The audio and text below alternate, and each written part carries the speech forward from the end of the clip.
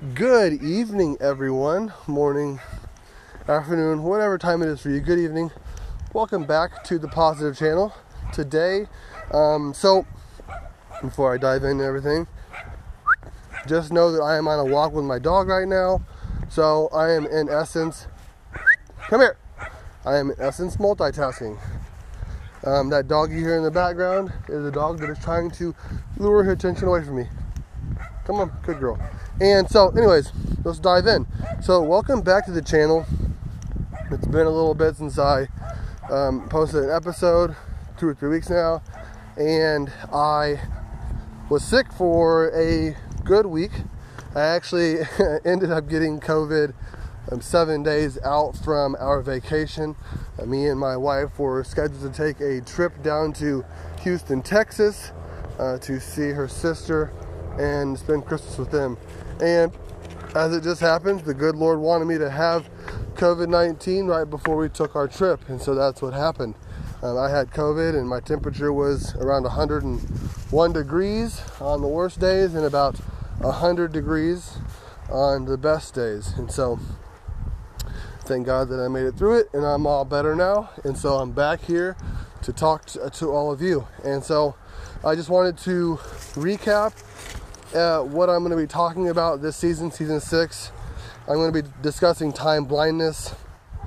I'm also going to be talking about the color average pace, 1912, heart rate, 94. Sorry about that. That is my fitness app on my phone tracking my walk right now. I will also be talking about traveling with ADHD, since I just took a road trip. I have some very interesting and unique insights on traveling with ADHD.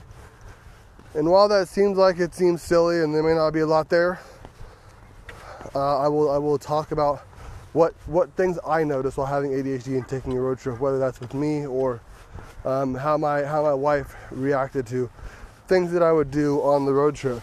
So, time blindness, traveling with ADHD, and then one more important thing. So I'm going to be talking about journals and dieting, and let me explain a little bit more about that. As the new year comes up, many of us are curious and excited, maybe even anxious to get a journal, or some of us may be struggling to find a planner or a journal that works best for us. And so I will just talk about my experiences. I know I've already talked about planners in this podcast, but I'm going to talk about planners again and just kind of give you an updated perspective on planners and what has worked for me and what hasn't worked for me, and the pros and cons of the most popular types. You have the Panda journal, you have the bullet journal, and then you have the planners that you can buy online that are not specific to ADHD. And I've tried all these for at least a year, and I will be discussing and laying out the pros and cons of these options, and hopefully that'll help you get somewhere with your organization and things like that. So the last thing I'll be talking about for this season, or season 6, right now anyways, I don't know if I'm going to add any new things, because it seems like it's going to be quite in depth with most of these things. So we'll probably do about 3 or 4 episodes on each one.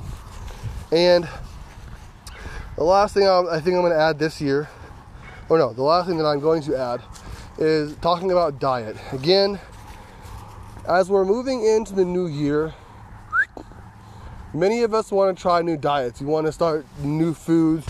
We want to jump into scheduling meals, buying boxed meals.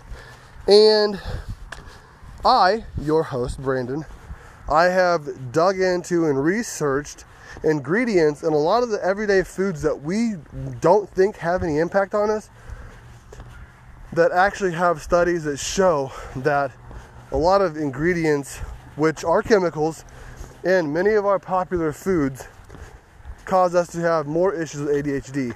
So hyperactivity, let it go, come on, let's go. Hyperactivity, inattentiveness, and lack of focus and things of that nature. Average pace, 1927, heart rate, 95. Cool. And kind of just dive into some of the misconceptions about food, and a lot of the ingredients that we have in our foods cause us to have issues, and some of those are very specific to those of us who have ADHD. My sources are going to be primary sources and secondary sources, but a majority of them will be primary sources. So I want to give you guys the best information and wealth of information out there, because with knowledge comes power, and a simple diet change could really change a lot of stuff that we struggle with. Come here, Tiny, get over here right now. Come here. Come here. We're not, come here.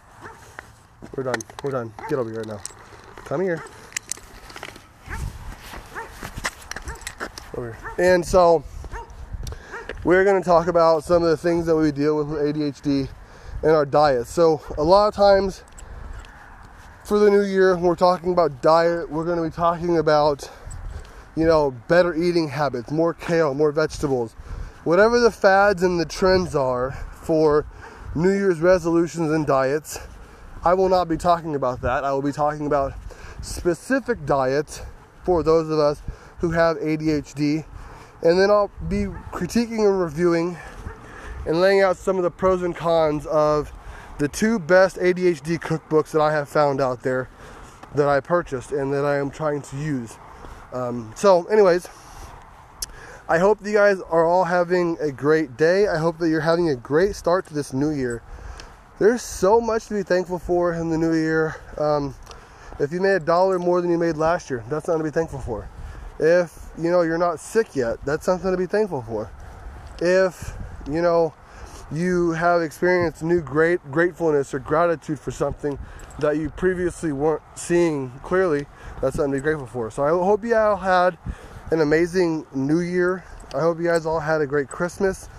And to kick off the 2024 year, we will be talking about some of the things that are most important to us first, and that is planning and organization, journals and planners, and diet restrictions, and what kind of ingredients impact us the most. And then we'll be talking later on in this season about time blindness and emotional intelligence, and how color and racial inequities plays a role in emotional intelligence, and how emotional intelligence impacts ADHD. Well, I hope you guys all have an amazing day. I'll say it once again. And as always, I am grateful for every single one of you who is listening. And I hope you are enjoying my videos. Again, you can check me out on YouTube. I have study sessions on Tuesdays and Fridays from 2 to 4 p.m. Average pace, 2010. Heart rate, 93.